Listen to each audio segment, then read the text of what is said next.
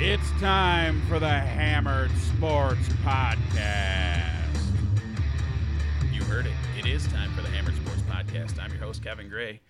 I'm here with a special interview with Danny Kavanaugh from BJJ Every Day. How you doing tonight, Danny? Good, man. How you doing? Good. Danny, why don't you give us a little background about yourself here so that we can talk a little bit about this UFC on Espn that we've got coming up. Yeah, so basically with the MMA and Jiu-Jitsu, when BJ Penn and, Matt Hughes and all those guys were, Nate Diaz was coming up. That's when I got into it. So, I walked in the gym like everybody else, joined Team Noguera, met a bunch of guys through them. And, here we are 10 years later, just still plugging away. Yeah. Just like everybody else training, Nice. So, Danny, tell me what's your wildest MMA story? BJJ, MMA, what do you got that can really, that might be really exciting for people to hear about? You got any interactions with people they might know, or any fun, like you go out drinking with some guys that people might have heard of? Anything fun like that? yeah, the thing is, I'm not too big on name dropping. I mean, there's been brawls on the mats. There's been fun drunk nights with black belts you wouldn't think are drinkers, stuff like that. A funny story. It's really not, at the end of the day, it's funny, but as a jiu-jitsu guy, it's kind of in between. But we had a high-level black belt come over as a guest. We were running a really small class, maybe 3 or 4 of us just kind of hanging out. One guy, who was a student, he may or may not be a complete spaz, asked to see a choke again. And the black belt said, yeah, no problem.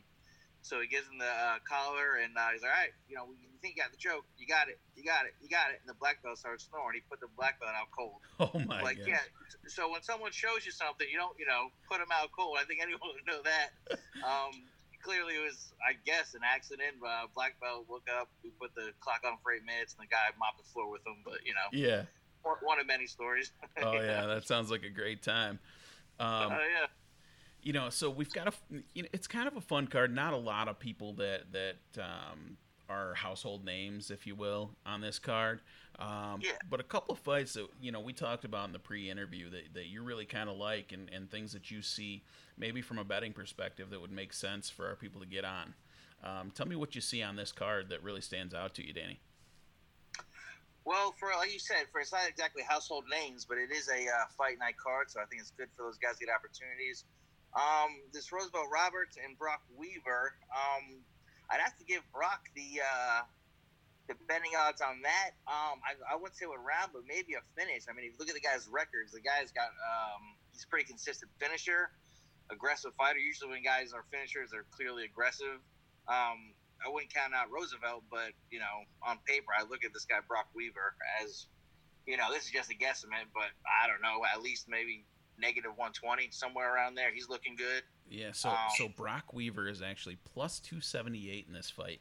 So that is a huge value from a betting perspective. Oh, yeah. Yeah.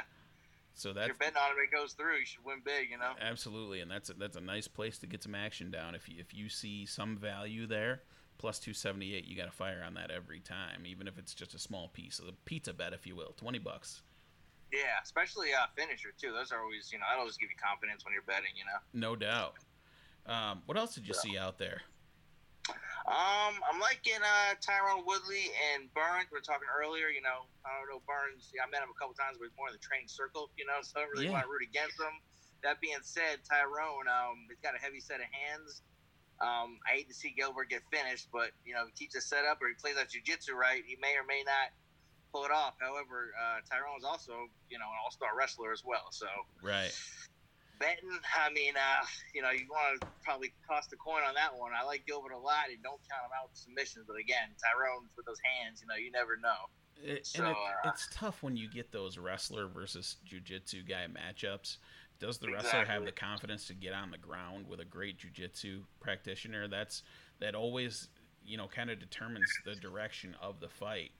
So, if Gilbert Burns has the confidence to almost invite Woodley to take him down instead of getting into exchanging on their feet, now you're in Gilbert Burns' world. So does Woodley have the guts to do that, or does he feel like he can control him from the top enough that Burns isn't going to be able to get a submission off? I don't think Gilbert's scared to go to the ground with anybody. But he's got a lot of experience, and they do a lot of wrestling down there at Combat Club as well. He's no stranger to it. Yeah. But yeah, Tyrone. I mean, he's confident from the top, man. You don't want a blanket wrestler on you that's not scared to throw punches. You know what I mean? That's never fun. Well, so. and Woodley has not been finishing fights recently. Everything's been going the distance. Yeah. So exactly. I mean, that you would think that would lead to even more confidence for Gilbert to let it come to the ground and say, "Hey, you want to come down here and try and finish me? Go ahead, because I'm going to find a spot to put you in a triangle or get an armbar on you." And hey, you never know. They could have been boxing the whole fight camp, or they could have been planning for a wrestler. So again, don't count Gilbert out for a submission win as well.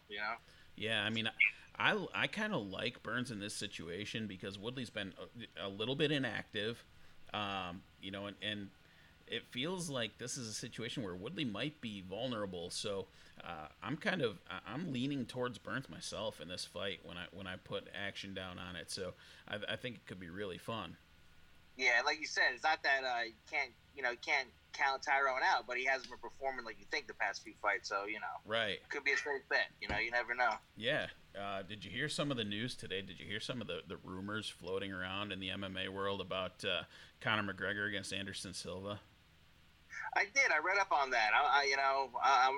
We'll see. I'm not sure. Yeah. We'll see. They'll definitely sell out Vegas, that's for sure. But I mean, that's a lot of paperwork, a lot of negotiating. I won't be surprised when we hear about it for another year from now. Right. So. Danny, but it's exciting. Tell me who's your favorite fighter to watch of all time? Right now, somebody that could be on the next card, or the next few cards. Someone exciting. And again, I'm not trying to be biased to my boy Eric Alquin, but he's always exciting. He's gonna, be in the UFC. I just like action fighters and finishers. McGregor, I hate to be generic, but he's entertaining. Yeah. Nate Diaz when he comes out. I kind of like some of the older school guys. They're kind of with it. Henry, the wrestler, the 135er. He's about that dominant. I know. I can't believe he retired after that last fight. It just didn't make sense to me to see a guy. Yeah. I was actually on an Instagram live with his coach the night before that, and just coincidentally, in like a small one, there's only maybe 20, 30 people, and they're talking about it. He goes, "Oh, he's gonna retire with the belt, this and that." I was like, "Yeah, good promotion stuff." And he actually did it. I was like, "Oh, wow, wow, that's crazy." They may come back. You never know. So up here we've got. It's a pretty big wrestling town where I grew up here in this small town in Western New York, and Gregor Gillespie. I don't know if you've had a chance to catch him at all, but he got his first loss here to Kevin Lee about 6 months ago. He got kicked in the head, but before that he was running dudes over, and he talked about it after, and he's like, you get caught with a kick like that. What are you supposed to do? You get kicked in the head. And, maybe he made a mistake and didn't take him to the ground. But Gregor he's not done. And this dude, I'm telling you, he is an unbelievable, dominant, top position fighter. Yeah. And there's an opportunity for him to make a name for himself at 155. So, don't forget that name. Make sure that you keep an eye on Gregor Gillespie. This is a dude that's going to be sure. He's going to be a big part of what's going on in MMA over the next several years. So. Looking forward to it. Yeah, absolutely. So, you're at BJJ_everyday on Twitter, right? Yeah. Twitter and Instagram, yeah. And you get these hats as well. Link in the bio, the usual. Beautiful, yeah. Check out Danny on Twitter, on Instagram. We just wanted to do a quick hit tonight, talk about what's going on in the UFC on ESPN tonight. By the time this is up, it'll be tonight anyway. So appreciate you taking the time to come on with me, Danny, and hope we can get together again here as these events come up. Yeah, this was fun, man. I really appreciate you having me. Absolutely. Take care.